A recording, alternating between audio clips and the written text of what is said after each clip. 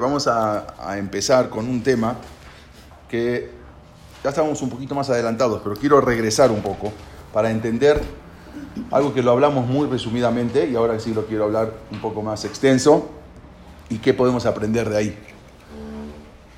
Todo lo que fue la madre de las Yeshivot, la Yeshiva De Voloshin, ¿sí? Vamos a hablar exactamente todo lo que fue, cómo era, qué se estudiaba, cómo se estudiaba, por qué se cerró, ¿sí? Que aparentemente fue algo trágico, pero vamos a ver y vamos a analizar ese tema y si podemos vamos a avanzar un poco más. Nosotros cuando hablamos de ese tema de la Yeshiva De Voloshin hablamos así muy rápido y vimos que los masquilín, ¿sí? Que eran los iluministas, vamos a decir los reformistas, que eran los que insistieron en cerrar esa yeshiva porque les molestaba mucho. Pero vamos a entrar en el tema y saber, porque es un tema muy importante y es algo que tenemos que saberlo, ¿sí? Porque es algo de los principales temas del pueblo de Israel. Bueno, primero que todo tenemos que entender que la Yeshiva de Voloshin, sí, que no había Yeshivot. En ese tiempo vamos a contarlo ahora. Había Bate Midrashot, lugares donde se juntaban los zekenim, los ancianos y los jóvenes, algunos a estudiar en los knises, en las sinagogas, en los Bate Midrash, pero 10 personas, 12 personas, 5 personas, así se sentaban a estudiar. También en Siria, en Halab, en el Sham, en Damasco. No era que había yeshivot, una yeshiva como hoy podemos ver lo que es una yeshiva. Sí, había lugares donde se sentaban a estudiar un poquito, estudiaban un grupito, y en todos lados era así. Ya las yeshivot se habían prácticamente cerrado desde la época de los Geonim, o sea, la época en Babel, desde el año 1000, y luego siguió un poco más en España, que había una ciudad en España, se llamaba Aliacena, hoy en día, bueno, ya desde hace rato se conoce como la ciudad de Lucena. Lucena es muy cerca de Córdoba, a media hora de la ciudad de Córdoba, un poquito menos, y era prácticamente el centro, vamos a decir, el Likud, ¿no? de España. Era el centro de la yeshiva de toda España. Había grandes talmidei jajamim, ahí estudió el Rambam, Maimónides, de niño estudió ahí, el papá de él, el Rif, era Rabbi Ishaq el Fasi, que venía también, el Rimikash, grandes talmidei jajamim. ¿Cómo se llamaba la yeshiva? No sé el nombre de la yeshiva, pero quizás no había una sola yeshiva. O sea, era un lugar donde había varias yeshivot, pero era una ciudad exclusivamente de judíos. Tenían un goy que se llama el goy Shabes, ¿no? El goy Shabbat para aprender y apagar y hacerla. Pero era una ciudad totalmente de judíos. Se la conocía como la ciudad judía de toda España. Había también en diferentes lugares yeshivot, así, pero chiquitas, así, Bate Midrashot. Pero el concepto de una yeshiva, de tanta gente, tantos jóvenes estudiando juntos, no lo había. Entonces, ¿qué pasó? Resulta que, vamos a ver más adelante, que la Yeshiva de Voloshin es considerada entonces la madre de las Yeshivot. O sea, la raíz de todas las Yeshivot que existen hoy en día sale de Voloshin. Cuando el Rab Haim de Voloshin, él había nacido en 1749 y falleció en 1821. Fue el más famoso alumno del Gaón de Vilna. Sabemos, el Gaón de Vilna, ya pasamos la historia del Gaón de Vilna, lo que era una luminaria, una luz. Entonces, él, que estableció esa yeshiva hace más de 200 años, el Rab Haim de Voloshin, él instituyó un nuevo modelo, que en realidad, como dijimos, tiene raíces muy antiguas, un nuevo modelo en el estudio de la Torá para el pueblo de Israel. Siendo que antes de esa época, aquellos que querían estudiar Torá acudían a unos knis, ¿sí? A unas sinagogas, Bate Midrashot, así estudiaban en particular, pero no grupos tan grandes como dijimos. Pero de ahora en adelante, cientos de alumnos, con la idea que él tenía de formar esa yeshiva, cientos de alumnos ya tendrían la oportunidad de estudiar juntos, ayudándose unos a otros para entender mejor, para crecer en el marco de una institución, que la institución llamada Yeshiva. Que hasta ese momento no se conocía. Voloshin, que era cerca de Vilna, Rusia, en ese momento pertenecía a Rusia, hoy es Bielorrusia. Bueno, desde ese momento el mundo judío ha continuado con el mismo modelo de las Yeshivot, lo que hoy en día se conoce como Yeshivot. Ese es el mismo modelo que había sido establecido en Voloshin. Voloshin era un pueblito, el cual esto se ha convertido ahora en el pilar del estudio de la Torah. De esta Yeshiva de Voloshin salieron grandes Talmidei Jajamim, grandes sabios, quienes sirvieron, vamos a ver más adelante, de Rashei Yeshivot, de los principales, vamos a nombrarlos, los dirigentes que establecieron las bases del mundo actual de la Torah. Hoy, todo lo que tenemos, el mundo actual de la Torah, viene ¿de dónde? De ahí, de la Yeshiva de Voloshin. Aproximadamente, me voy a adelantar un poquito y ahora volvemos, 90 años después de la fundación de la Yeshiva de Voloshin, el Rosh Yeshiva, se llamaba Rab Naftali Zvi Yehuda Berlin, él tuvo que tomar una decisión muy difícil. En aquel entonces, el gobierno zarista estaba presionando, ¿sí?, para que hagan grandes cambios en la Yeshiva. Decía, no, la Yeshiva no puede ser que un lugar estudie todo el día Torah, ¿sí? Aparte de las escuelas, en las escuelas que uno estudia Torah y estudia también otras culturas, pero en la Yeshiva también se tiene que meter diferentes culturas. Por lo tanto, eso no, o sea, como era, ya vamos a ver, una orden del gobierno, no permitirían a la Yeshiva seguir funcionando con el nivel de Kedushá, de Tahará, el nivel de pureza necesario para un lugar de Torah. O sea, no queríamos, esto es lo que estoy haciendo un resumen de lo que voy a contar. Entonces la pregunta era, ¿aceptar los cambios impuestos por el gobierno o cerrar la Yeshiva? ¿Sí? El gobierno impuso unos decretos. ¿Aceptarlo o cerrar? En la Yeshiva de Voloshin, los masquilín, como dijimos, los reformistas, los que ya veían diferente, lograron convencer a muchos nobles rusos y también lograron convencer al zar Alejandro II, ¿sí?, de que ellos ayudar, ¿sí?, ayudar a los judíos para aprender otras culturas, otros idiomas, ¿sí? O sea, meter en la Yeshiva. Ellos influyeron en el gobierno ruso para que en la Yeshiva estamos hablando, que ya se meta otras culturas. El que va a la Yeshiva a estudiar Torah. Si una persona quiere aprender otras culturas, puede ir a la universidad, puede ir a unas escuelas. Estamos hablando de la Yeshiva, no la escuela. Entonces, la Yeshiva una persona va a la Yeshiva es para estudiar Torah. Si no, puede ir a otros lados. Entonces, los masquilín dijeron, este lugar llamado Voloshin, que acá lo vamos a ver, ¿sí?, esta de la Yeshiva, este lugar es para nosotros. ¿Por qué? No existe alguna otra institución con 500 alumnos que se dediquen exclusivamente a los estudios. Y si hay 500 alumnos que se dedican exclusivamente a estudiar, esto lo tenemos que jalar para nuestro lado. No podemos dejar que se vayan para el lado de la Torah. Entonces, estás hablando de un lugar, no era fácil encontrar un lugar donde haya 500 alumnos juntos estudiando. Pero ellos no tienen que estudiar Torah solamente, necesitan estudiar también otras materias. Necesitamos convencer al zar de Rusia para que imponga dentro de la yeshiva otras materias.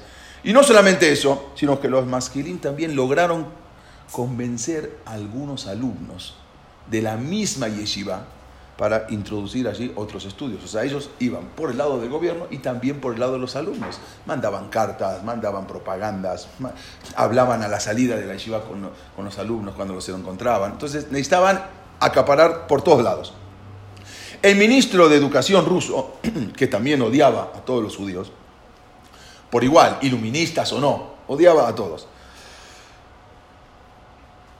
Pero tanto le insistieron, ¿sí?, los masquilín, y le decían que los judíos son incultos, ¿no? Los masquilín, los reformistas iban con el gobierno y decían, no, los judíos son incultos, hay que meterle cultura, no leen los clásicos, no conocen la literatura rusa. Entonces iban por el lado de convencerlos que necesitan también abrirse a la literatura.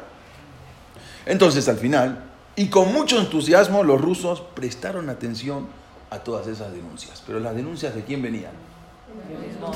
Mismos Yehudim. Siempre la historia se repite y se repite. Las denuncias venían de nosotros. Entonces ellos al principio no hacían caso, pero al final prestaron atención a las palabras. En la misma yeshiva también de Voloshin había talmidim que ya influenciados, ¿no?, abrían la Gemara solo para mostrar que estudiaban el Talmud. pero debajo de ese Talmud tenían otros textos que también estudiaban. O sea, ya estaban influenciados dentro de la misma yeshiva.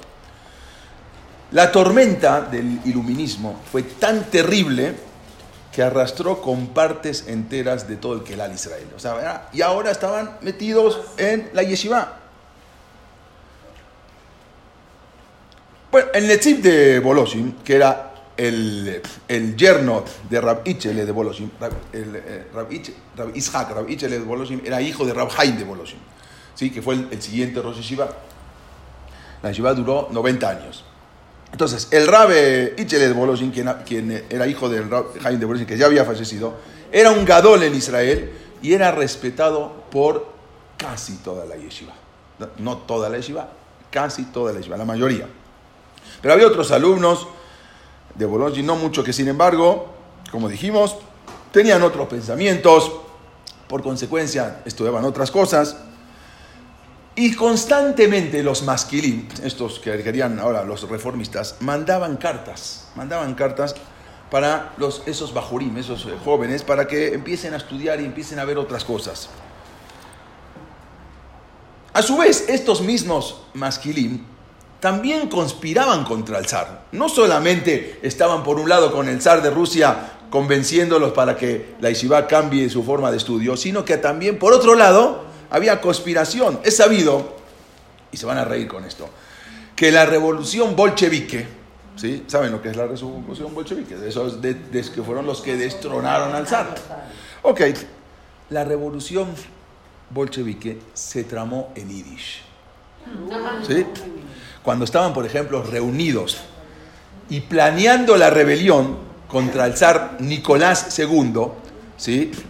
Uno de los revolucionarios que estaban reunidos le dijo a Trotsky, ¿vale? Le dijo a Trotsky, que de por sí vamos a hablar de Trotsky, que también era judío, ¿sí? Su verdadero nombre no era Trotsky, ¿sí? Vamos a ver que era Borenstein. Sí, vamos a hablar de ese, el que sigue. Entonces, cuando estaban tramando la revolución bolchevique, estaban reunidos planeando, como dijimos, toda esa revolución con la rebelión contra el zar que vemos acá en el zar Nicolás II de Rusia. Uno de los revolucionarios en ese momento, en el momento que estaban tramando, le dijo a Trotsky: perdón, pero hoy me voy a tener que retirar de la reunión porque tengo yortzeit de mi papá y necesito decir Kaddish. Entonces Trotsky le dijo: te puedes quedar en la reunión, acá hay minyan de sobra.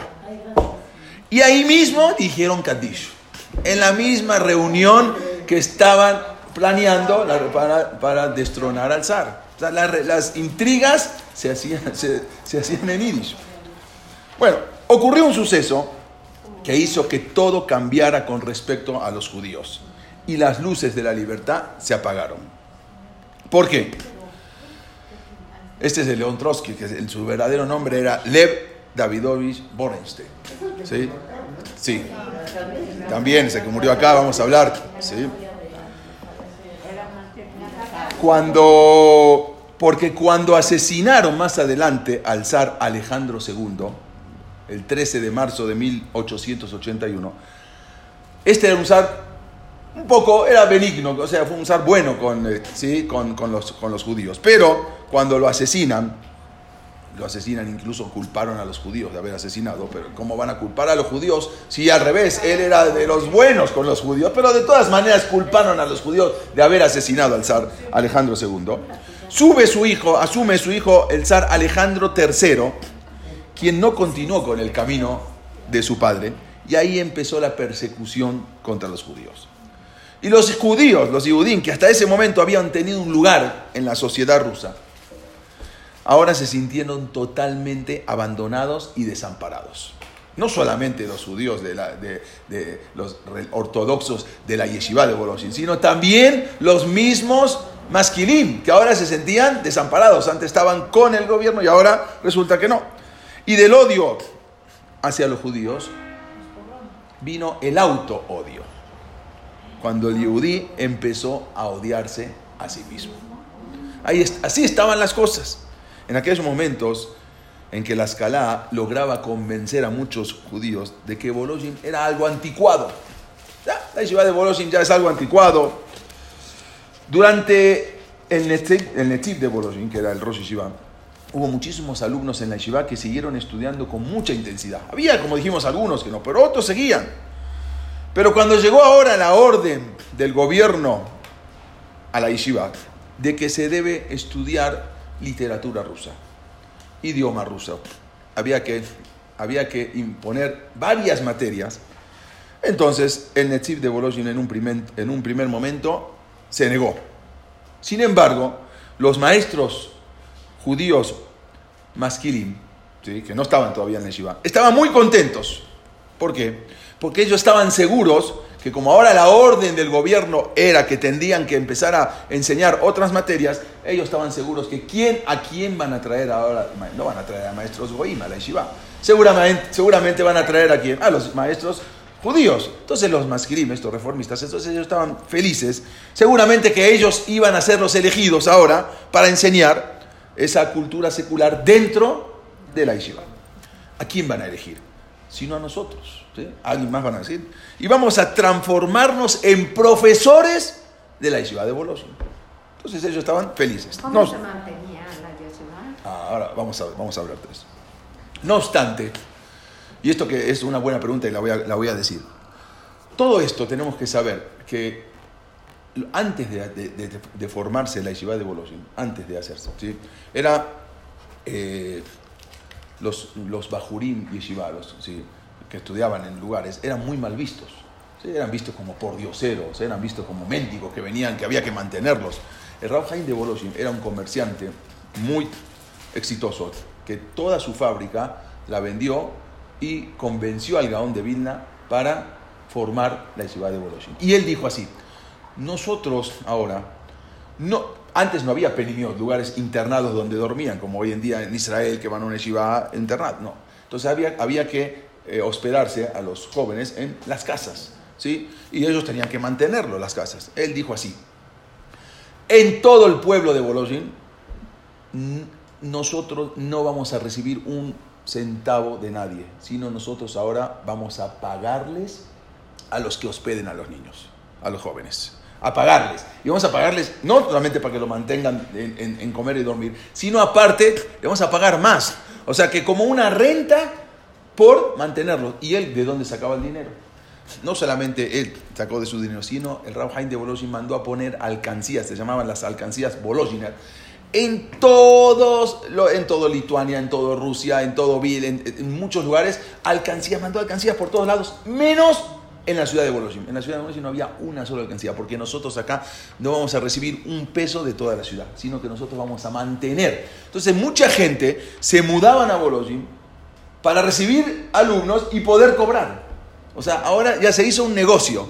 Él lo transformó y por lo tanto ahora el kabod de los bajurim subió. En lugar de verlos como pordioseros, sino que ahora los veían con kabod, porque los veían con que, al revés, yo recibo para dormir y le doy de comer a un bajur yeshiva y resulta que ahora me van a pagar 10,000 pesos al mes, un ejemplo. Entonces ya por lo menos ahora me mantengo de lo que yo mantengo a los bajurim. Entonces él cambió la manera de ver hacia estos bajurim. Bueno, cuando llega, como dijimos, los maestros estaban felices, porque seguramente ellos iban a ser los escogidos para enseñar y se van a convertir ahora en profesores dentro de esa academia tan grande de la Yeshiva de Voloshin. No obstante, el Rosh Yeshiva pensó otra cosa. Él trajo a maestros goim.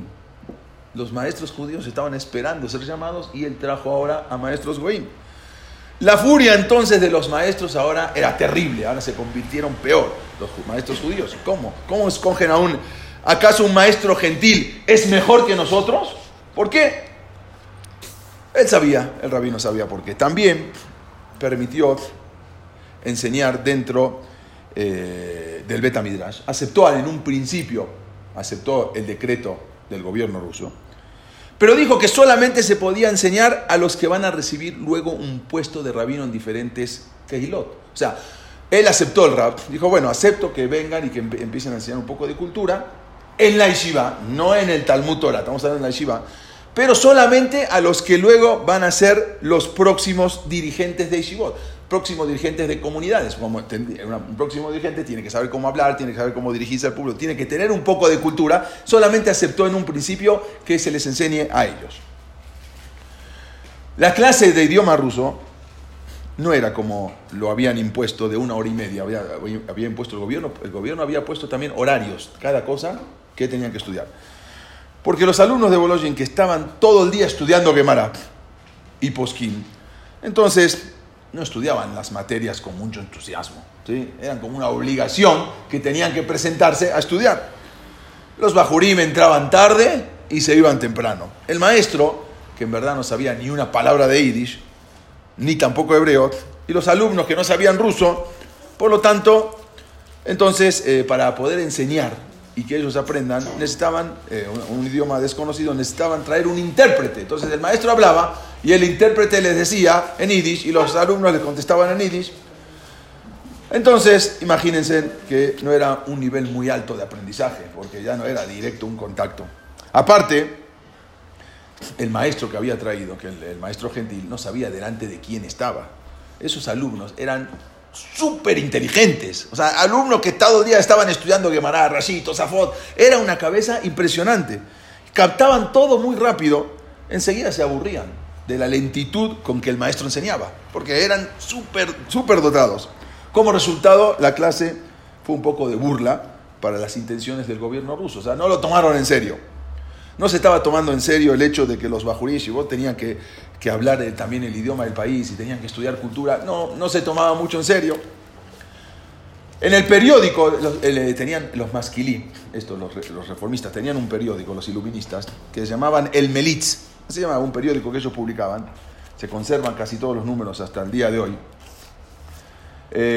Y pusieron ahí en el periódico: el Rab de Voloshin está en contra de la cultura, ¿sí? Porque no quiere transmitirle eso a los alumnos. No deja a los alumnos leer libros seculares. Desde los centros de los masquilim demandaban correos, ¿sí? Correos con libros de literatura a los Bajurí Yeshivot.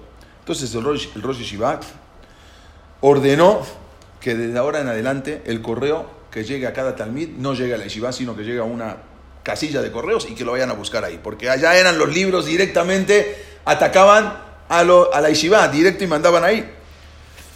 De esa manera podían también la correspondencia no deseable la podían eliminar. Había también unos judíos nobles rusos. Uno de esos nombres era Poliakov, que ellos querían ayudar a la yeshiva, pero estaban influenciados también por los masquilim. Los llamaron a una reunión a uno de los rabanim de la yeshiva, Rab Yosef Dov Soloveitchik, ¿sí? El Bet Alevi, es un libro muy famoso, el Bet Alevi, y le dijeron, los mismos judíos, le dijeron así: Rabino, esta situación ya está llegando al gobierno, ¿sí? Ya es algo grave, y el gobierno se está enterando, y si sigue así, la yeshiva va a cerrar. Es una lástima. ¿Por qué no hacen una reunión ustedes entre los rabinos y decidan que al menos, por lo menos, a ver, meter más materias, tomarlo en serio, hacer algo?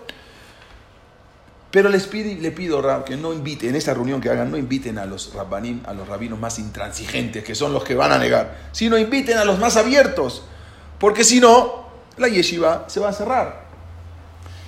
Les voy a explicar cómo era el estudio de la yeshiva. En la yeshiva se estudiaba 24 horas. O sea, había turnos, había el estudio que se estudia todo el día, y en la noche había turnos. Bueno, tú estudias de 10 a 11, tú de 11 a 12, tú de 12 a 1. Y así toda la noche había mishmar. La yeshiva todo el día no paraba de estudiar la yeshiva.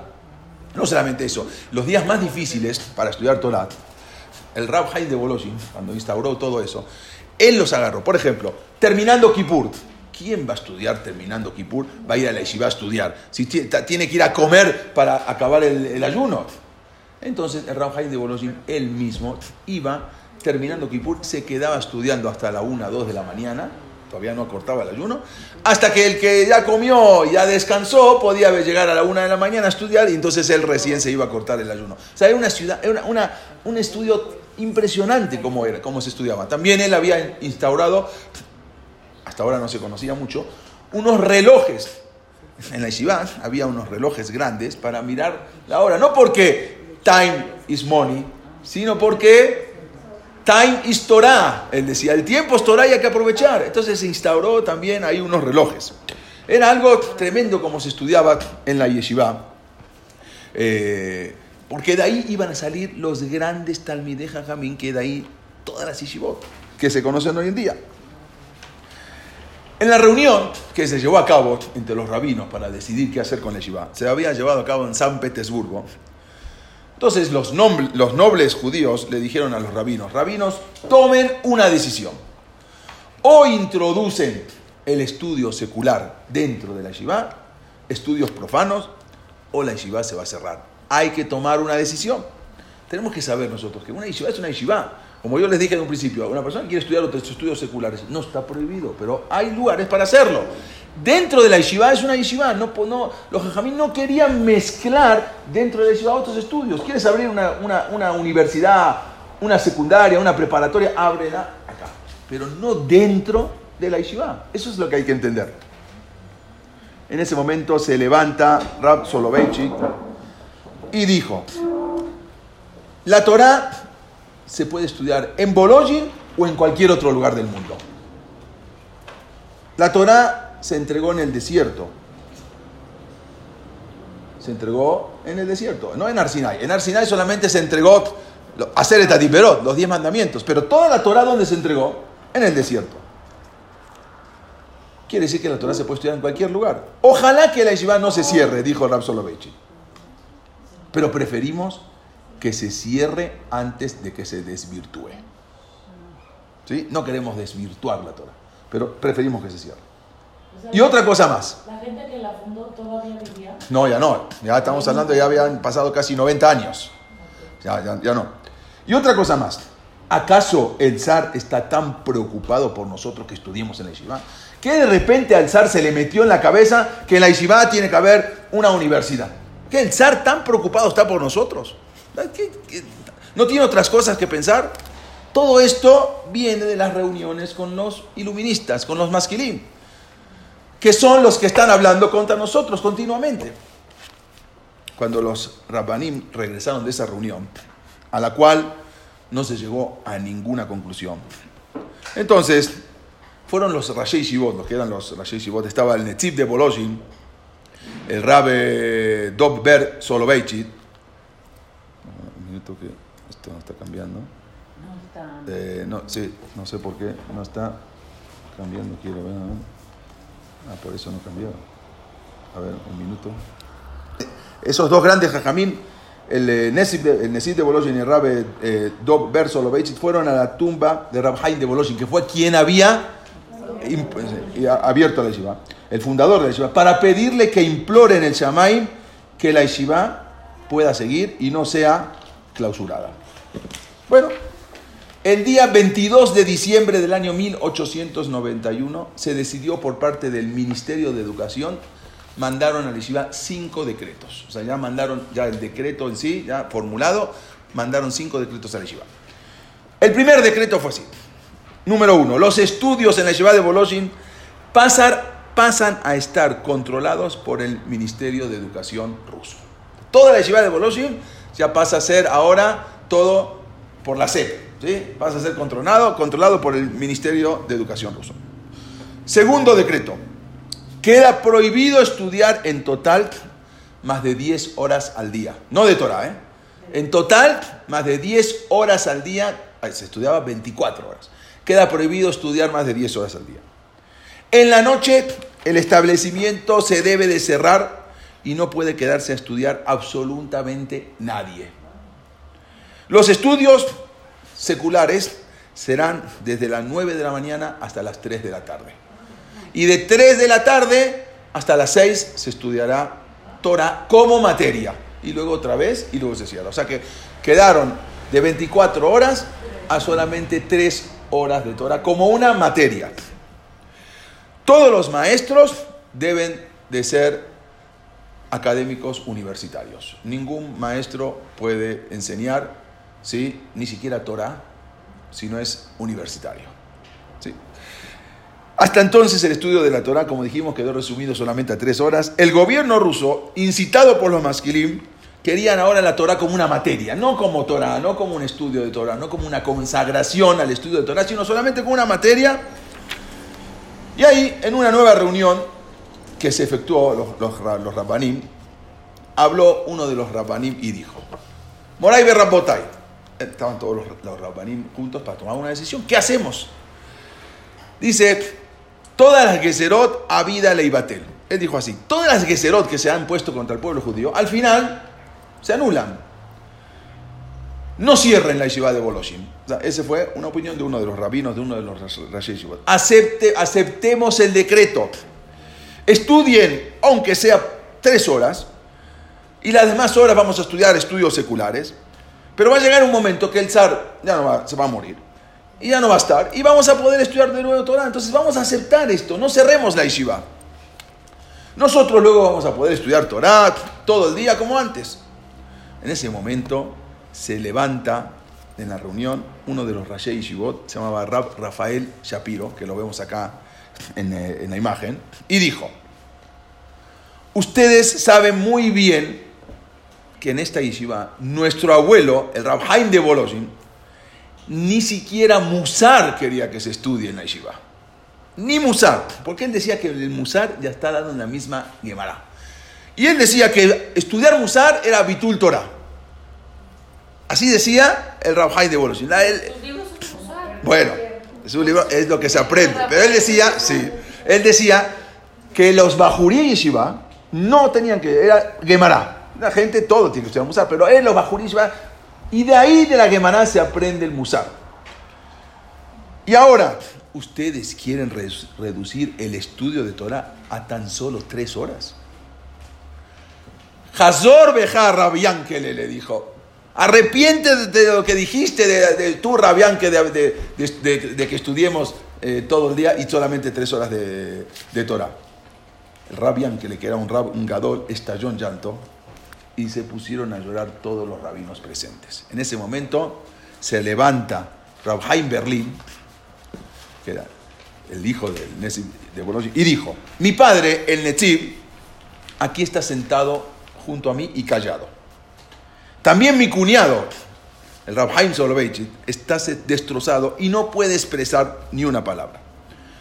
Pero todos nosotros sabemos que ellos no quieren aceptar la destrucción de la Torah. Esta es la Torah tal como está en la Yeshiva De Voloshin. Y si no, que quede en un recuerdo glorioso de la historia y no en una desvirtuación o en una deformación. Esta es la Yeshiva. Se estudia como se puede, y si no, se cierra. No vamos a meter nada. ¿Sí? La Yeshiva es exactamente como es, y si se cierra, que quede en un recuerdo de gloriosos años de la historia de la Yeshiva. Pero no vamos a divisar. La Shema Yeshiva, todo esto que estoy diciendo es exactamente como está escrito en esa reunión. Vamos a mantenernos firmes y que Akadosh Baruj Hu haga lo que entienda. Al día siguiente llegaron los Rabbanim a la Yeshiva De Voloshin. Pensaron en contar todo esto a los Bajurí Yeshiva. Más de 500 talmidim estudiando, que no sabían nada qué es lo que estaba pasando. Pero al ver la admadá, ver el ímpetu con que estaban estudiando, dijeron: ¿por qué vamos a hacer Bitul Torah? ¿Por qué vamos ahora a meterle cosas y vamos a preocuparnos? Ya que sigan estudiando, que no sepan nada de lo que está pasando y que sigan. Y no se volvió a hablar más del tema. No hubo ninguna reacción del gobierno ruso. Hasta que resulta que un día entró un señor a la yeshiva, después de 30 días, entra un señor y pidió la documentación de todos los alumnos. Esa extraña persona habló tranquilamente con cada talmid y talmid.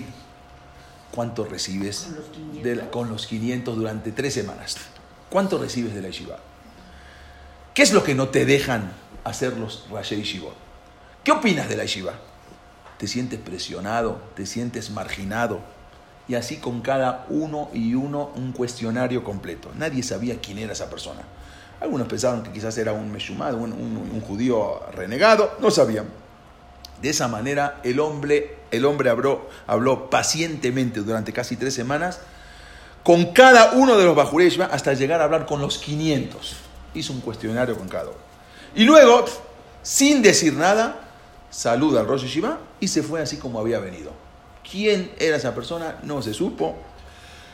Él, después de 30 días de la visita de este extraño señor, el día 5 de Shevat del año Taf Resh Numbet, del año 5652, del año 1892, era un 3 de febrero de 1892, a las 9 de la mañana llegan unos policías acompañados de campesinos y cosacos. Cosacos eran los del ejército ruso. Y una multitud, y se presentan con el Yeshiva De Voloshin y le ordenaron: todos los alumnos deben de reunirse en el aula magna, en el Betamidrash, en el salón principal. Queremos hablar con todos. Bueno, el Rosh Yeshiva le dio mucho miedo, mucha preocupación. Le dijo a su alumno que llame a todos los talmidim. Talmidim había estudiando acá arriba, en la parte de atrás. Todo era algo impresionante, por todos lados estaban estudiando.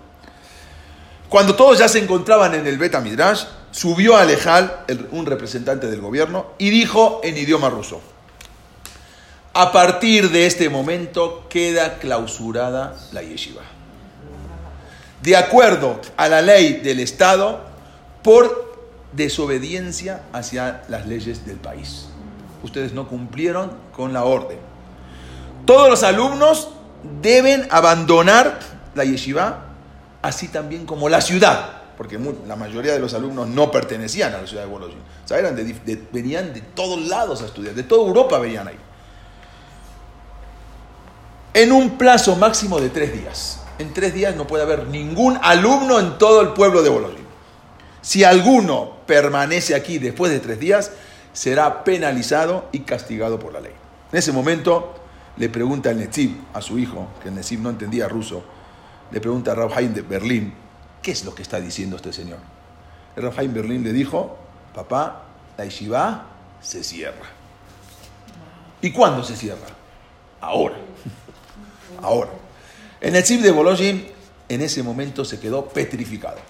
Tuvieron que llevarlo cargando, no se podía ni siquiera parar. No se podía mover de lo que acaba de oír.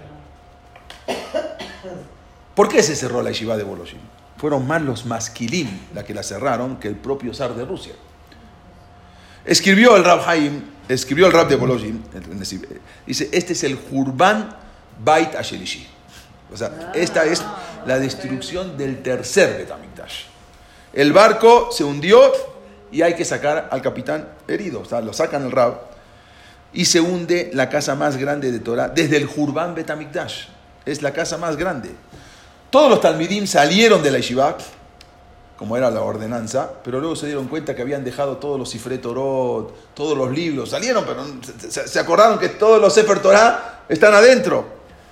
Y que había manuscritos únicos en la biblioteca de la Yeshiva de Voloshin. Pidieron permiso para volver a entrar y sacarlos, le dieron permiso. Comenzaron a sacar los Sifrei Torah, las Gemarot, los libros, los manuscritos de Rishonim y Aharonim. Mientras todos estaban ahí presentes, los habitantes del pueblo, viendo eso. Yehudim y no Yehudim estaban observando qué es lo que pasaba. Y cómo salía el Arón HaKodesh de Lejal. Luego pusieron un sello inviolable, o sea, el gobierno puso un sello, y cerraron las puertas de la Yeshiva de Voloshin en el reinado del zar Alejandro III. Esas puertas que habían quedado abiertas ininterrumpidamente, sin cerrar, ni siquiera de noche, ni siquiera la noche de Kippur, desde el año 1803, prácticamente casi 90 años. La Yeshiva de Voloshin, no, lo que dijimos antes, dormían, todos dormían y estaban a gusto porque les pagaban para darle hospedaje. La Yeshiva, la madre de las Yeshivot, estuvo abierta por casi 90 años. ¿Qué día fue eso? Como dijimos, el 3 de febrero de 1892. En el sello de clausura de la Yeshiva estaba escrito así: toda persona que rompa este sello, en ruso estaba escrito, y viole la cerradura, estará cometiendo un delito y será merecedor de severos castigos. La gente de Oaxaca. La gente de Oaxaca. Cuando se retiraron los oficiales de justicia, se quedaron mudos todos los presentes ahí. tanto los judíos como los no Yehudim por igual. Porque la misma yeshiva prácticamente mantenía a todo el pueblo, no solamente a los judíos, sino que todos los gentiles también vivían de la yeshiva, de lo que compraban, de lo que decían, de lo que uno entregaba cosas y el otro le surtía tal cosa. Todo el pueblo vivía de la yeshiva. Con el cierre de la yeshiva quebró el pueblo, se quebraba totalmente. Entonces no solamente los judíos estaban tristes, sino que también los goyim. Y cuando después de que se termina de cerrar la yeshiva, dice que era como terminar de enterrar a alguien, como despedir a una persona. ¿Cómo es posible que se cierren las puertas de una yeshiva que estuvieron abiertas durante 90 años? ¿Cómo es posible que esta casa que siempre vibró con la voz de la Torá, ahora quede totalmente silenciosa? A primera impresión, esto resultaba una tragedia. O sea, si lo vemos a simple vista, esto es una tragedia. Sin embargo, las consecuencias luego se dieron a conocer que eso no había sido una tragedia, sino que había sido una bendición, ya que la clausura de la Yeshiva De Voloshin llevó a la apertura de todas las Yeshivot conocidas hoy en día. Bueno, pero antes de explicar eso, escribió el Rab Haim Berlin, que era el hijo del Yeshiva De Voloshin, cómo estaba su papá en ese momento. Cuando después de que cerraron la Yeshiva fuimos a la casa, en ese momento, rak de mamá. Solamente se escuchaba llantos. Lo nishma sham davar milevat anahot. No se escuchó nada de mi papá más que quejidos. Mi padre estaba sentado, culó meduquet. Él contó cómo estaba su papá, ¿no? Él estaba todo abatido. En koach afilu libkot. No tenía ni siquiera fuerza para llorar. El Yeshiva De Voloshin estaba como paralizado, no tenía ni lágrimas para llorar, ni palabras para expresar. Roim neget enehem et bet amigdash haret. Dice, y vieron frente a sus ojos, como dijimos, la destrucción del Bet Amigdash. Vea Cohen Gadol, él decía, esto escribió el hijo, el Cohen Gadol, que era el Yeshiva De Voloshin, Gadol Ador, estaba sentado entre las ruinas, Yosheva la Jurbot. ¿Y dónde vamos a encontrar ahora un Irmiyahu que venga a llorar como lloró por Ejá? Esto lo escribe el hijo. Así terminó la historia de la Yeshiva De Voloshin. La Yeshiva se cerró y creían que era para siempre. Poco tiempo después el Yeshiva De Voloshin llamó a su hijo y le dijo, antes de morir, a los pocos años ya se quedó tan mal, y le dijo a su hijo así: no te caiga mal el hecho en que yo me mantuve firme, porque gracias a mí se cerró la yeshiva, porque si yo decía que había que abrir a otros estudios, se hubiese mantenido. Pero no te caiga mal ese hecho en que la yeshiva, yo dije que la yeshiva sea una yeshiva, y esto provocó que se cierre, y provocó que yo me vaya de este mundo, porque él mismo sale, a partir de la yeshiva, el mismo día se enfermó, y al poco tiempo murió. Kikedai hu ainian agadol hazeh limsor nafsho alav, porque es digna la causa para entregar la vida por ello. Y el 27 de Ab de 5653, o sea, el 8 de agosto de 1893, fallece el Yeshiva De Voloshin, ¿sí? El Rabbi Yehuda Berlim, el Yeshiva De Voloshin. La tristeza del Yeshiva De Voloshin, después de cerrar la yeshiva, no tuvo límites. Era como un rey destronado en su palacio. Al día siguiente falleció. Entonces, escribe Rab Haim Berlim, al día siguiente, después que él le comentó esto a su hijo, cuando el Yeshiva De Voloshin dijo así: cuando se estaba quemando el Bet Amigdash, en un día como este, así, no era el Tisha B'Av, pero, y las llamas iban avanzando cada vez más, los Pirjei Keuna, eran los jóvenes, ahí cuentan que tiraron la llave hacia el cielo, dijeron: Ribono Shel Olam, tú nos designaste como los encargados y guardianes de las llaves de tu casa de Bet Amigdash. Todo tiempo que pudimos, hemos cuidado con fidelidad. Ya no podemos más, cuando se estaba destruyendo el Bet Amigdash. Acepta entonces la llave que nos entregaste, y echaron la llave hacia el Shammai. Lo mismo dijo Rab Haim Berlim. Existió una vez la Yeshiva De Voloshin, ya no existía más. Esta yeshiva cerró, pero no cerró para siempre, para abrir inmediatamente. Cada una de las Yeshivot que hoy en día se conocen es como un carbón encendido que salió de Voloshin y cayó en otro lado y se abrió la yeshiva. Pero para entender un poco, aparentemente lo vemos como una tragedia. ¿Cuáles yeshivot se formaron a partir de que se cierra la Yeshiva De Voloshin? Y vemos si es una tragedia o no. ¿Quiénes eran los alumnos que salieron de la Yeshiva De Voloshin para abrir yeshivot en diferentes lados? Rab Hanan Wasserman, conocido como Rab de la Yeshiva, una Yeshiva muy importante, la Yeshiva de Branovich. Él había una de las yeshivot más importantes. Rab Selig Reuben Bengist, que también era uno de los Bajurei Yeshivat. Acá vamos a ver las imágenes de todos los Rabbanim, como dijimos, Rab Hanan Wasserman, Rab Selig Reuben Bengist, como dijimos, bueno, el Rab Naftali Sevi Yehuda Berlín, bueno, salió también de ahí. Rab Baruch Epstein, el que escribió Torah Temimá, el Torah Temimá, él también sale de ahí y abrió su yeshiva. Rab Haim Ozer Grozinski también abrió otra yeshiva. ¿Sí? Rab Shimon Shkop también sale de la yeshiva y abrió su yeshiva. Rab Haim Ozer Grozinski y Rab Shimon Shkop, acá los vemos juntos. Rab Israel Salanter también sale de la yeshiva y abre su propia yeshiva. Rab Yaakov Yosef, que vamos a decir, también un talmid, un jajá muy grande, que luego lo llevaron a Estados Unidos y fue el primer rabino ortodoxo en Nueva York, y ya vamos a contar en la próxima clase, vamos a contar la historia de este rab. Otro, Rab Iser Salman Meltzer, también sale de la yeshiva y abre su propia yeshiva. Rab Haim Soloveitchi también abre su propia yeshiva. Otro de los que sale de la yeshiva, Rab Cook, Rab Abraham Ishak Cook, que también sale de la yeshiva. O sea, todos los que salieron de esa yeshiva abrieron su propia yeshivot, que hoy en día se conoce. ¿Sí? Rab Nehum, que era el maestro del Hafez Haim, también sale de ahí y abre su yeshiva. O sea que se cierra una yeshiva y ¿cuántas yeshivot se abrieron? Ahora les voy a decir. Por ejemplo, el Rab Moshe Mordechai Epstein, el Rab Moshe Mordechai Epstein salió de ahí y abrió una yeshiva. Se llamó Rab Yeshiva Knesset Israel en Slabodka. Rab Haim Orzel Gronzinski, Rab Nehum Orli, el Rab del Hafez Haim, Rab Shimon Shkom, que abrió una yeshiva en Grodno, se llamó Yeshiva Shara Torah. Aparte de Rab Israel Salanter, Rab Shemuel Salanter, quien fue luego el Rab de Jerusalén, como dijimos, Rab Yaakov Yosef, Rab Isen Salman Mercer, que era el Eben Aesel, el Rab Haim Soloveitchi, el Briske Rab Haim Soloveitchi, también abrió su yeshiva después, como dijimos, Rab Cook. Rab Haim Mordechai Katz, Rosh Yeshiva Tels, en Cleveland. Salió de Voloshin y se fue a Cleveland y abrió su yeshiva.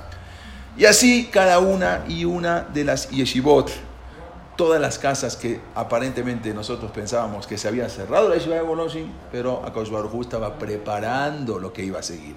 Y seguimos con lo mismo. Cuando se cierra un lugar es porque ya se está preparando todos los lugares. Y todas las yeshivot que tenemos hoy son a partir de que se cierra la Yeshiva De Voloshin. Se tenía que cerrar la Yeshiva De Voloshin para poder salir de ahí los grandes también, nada más que nosotros los vemos siempre, las tragedias, las vemos desde arriba.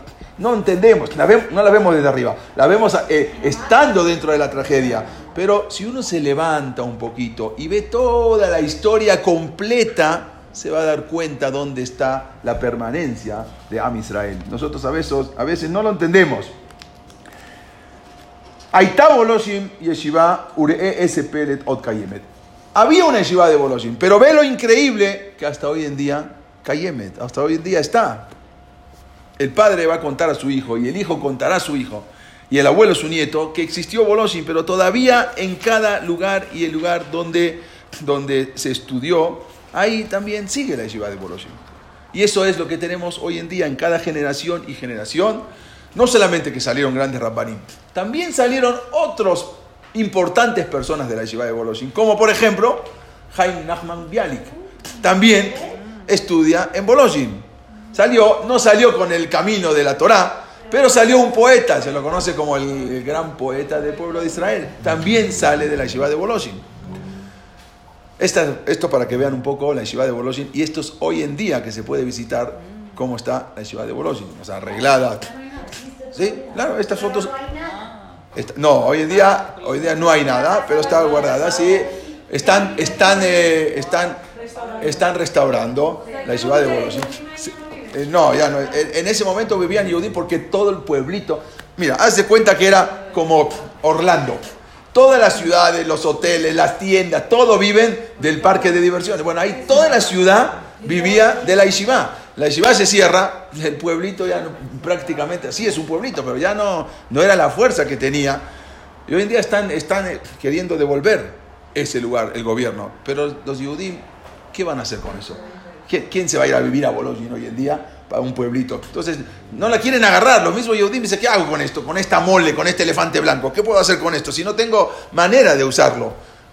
Entonces, están ahí viendo qué se hace con eso. Y así es todo, como es algo impresionante. Como más adelante, el Rab Kahneman, cuando fue y le pregunta al Hafez Haim, esto lo hablamos en la conferencia, cuando le pregunta a su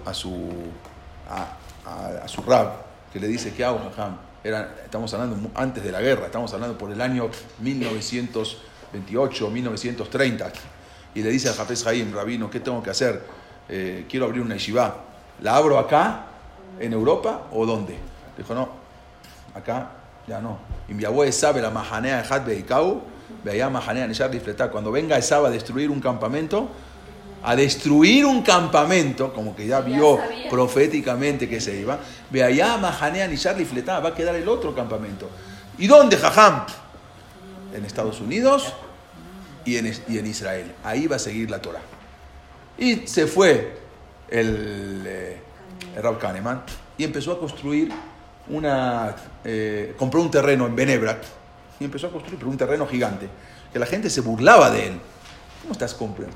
Tú sabes, ya había empezado la guerra, ya estaba la guerra, y había un general, se llamaba el general Rommel, que había dominado Egipto, ya estaba por entrar a Israel. Le dijeron, pero tú estás loco, estás comprando un terreno para hacer una yeshiva cuando ya está viniendo el ejército nazi. Y él preguntó, ¿cuánto tiempo falta para que lleguen los nazis a Israel? Solamente 3 días. 3 días de yeshiva vale la pena. Al final nunca llegó Rommel a Israel, quedó en la puerta, nunca entró. Y así fue cuando le dijo, y él le dijo, el pasuk, justamente le dijo y él empezó una yeshiva con 8 alumnos. Después se convirtió en lo que vemos acá, la Yeshiva de Ponovich. ¿Sí? Una yeshiva de miles de alumnos. Pero el Rab le había dicho, el Hafez Haim, le había dicho un pasuk, que le dijo, Ubehar Sion Tihye Peletá. La salvación va a ser en Har Sion, en Israel. ¿Cuál salvación? Si todavía no empezaba la guerra. ¿Qué le dijo? ¿De qué salvación me estás hablando, el Hafez Haim? Si todavía no hay ningún problema. Sí hay un poco de antisemitismo en Europa, como sea. Pero ¿de qué salvación? Ubehar Sion Tihye Peletá. Ahí va a ser la salvación. Y cuando va el Rab y construye la yeshiva, en la puerta de la yeshiva pone lo que le dijo el Hafez Haim. Ubehar Sion Tihye Peletá. Veille Kodesh. Exactamente lo pone en la puerta de la yeshiva. Y hasta hoy en día, el que va a Israel y visita la yeshiva de Ponovich, en la entrada, ¿sí? No dice Hollywood como ahí, ¿no? Dice Ubehar Sion Tihye Peletá. Y es lo que está en la entrada de la puerta de la yeshiva de Ponovich. Y esa es la continuidad del pueblo de Israel. Y esto es para entender un poco que a veces nosotros, como dijo un famoso filósofo, ahora yo sé que no sé nada, ¿sí? Entonces, a veces nosotros no entendemos. Vemos las cosas porque estamos ahí, pero no entendemos cómo se manejan, cómo Akadosh Baruj Hu va manejando las cosas. Quizás después de mucho tiempo logramos entender, y a veces que todavía nos vamos de este mundo y no logramos entender, las siguientes generaciones entienden. Pero nosotros a veces no entendemos porque estamos dentro de la película y no entendemos qué está pasando. Pero Akadosh Baruj Hu, que lo ve todo de arriba y ve el principio y ve el fin, entonces sabe cómo es la continuidad del pueblo de Israel. Cerró Voloshin, la gente lloraba, como una yeshiva después de 90 años se puede cerrar, ¿cómo puede ser? ¿Cómo? Si ahí se estudiaba, no sé, un lugar donde 24 horas al día no se paraba de estudiar, ¿cómo puede ser que se cierre? A ver, no entendemos, no se entiende. Después y 90 años estudian, no parando de estudiar un minuto, durante 90 años que venga el gobierno y diga, se cierra la yeshiva. Y el mismo Rab, que no acepte meter otros estudios, diga, no señor, se cierra la yeshiva. ¿Cómo puede ser? No entiende. En ese momento, ¿quién entendió? Nadie. Todo el mundo salía y dice, no puede ser, este Rab está mal. Este rabino está equivocado. Tomó una decisión equivocada. Pero pasan los años y vemos los frutos y vemos lo que salió de todo eso. vemos todas las Yeshivot del mundo, también la Yeshiva de Lakewood, también la Yeshiva de Ponovich, todas las Yeshivot que son las grandes Yeshivot, la Yeshiva de Slavotka, todas salen de ahí. De ahí, ¿no? También Mir, también todos los Rabbanim todos salieron de ahí, todas las grandes Yeshivot salen de acá, de la madre de las Yeshivot, que nosotros no veíamos, pero con el tiempo vemos que ¿para qué se cerró? Que en ese momento no entendemos y decimos fue algo trágico, no puede ser, los rabinos están equivocados. No, ese Ujajam, Arroeta Nolad. El Jajam es el que ve, nosotros no podemos, no vemos, pero el Rab ve, no porque tiene Ruach HaKodesh, a veces sí, pero ve, intuye, ve lo que está pasando. Y eso fue toda la historia de la Yeshiva De Voloshin. Por eso quise regresar un poco al tema y entender, porque cuando lo hablamos rápido, de todo lo que tenemos hoy en día, el Kiyum de Am Israel, toda la fortaleza, todo por qué estamos hoy en día, todo Am Israel por la Torah, salió de acá, de la Yeshiva De Voloshin, que uno no entendía en ese momento, y esto es la historia de los grandes rabinos, Rab Aaron Kotler, Rab Moshe Feinstein, todos venían, no que estudiaban en la Yeshiva, pero ellos venían alumnos también de gente de Rabbanín que habían estudiado, fue algo impresionante, y esto es el tema que quería tocar hoy. Ya ves, si la semana que viene hacemos la clase, vamos a empezar ahora con ya toda la historia moderna, cómo empieza la Torah en Estados Unidos, cómo empieza la Torah en Israel, ¿sí? Los principios del año 1900.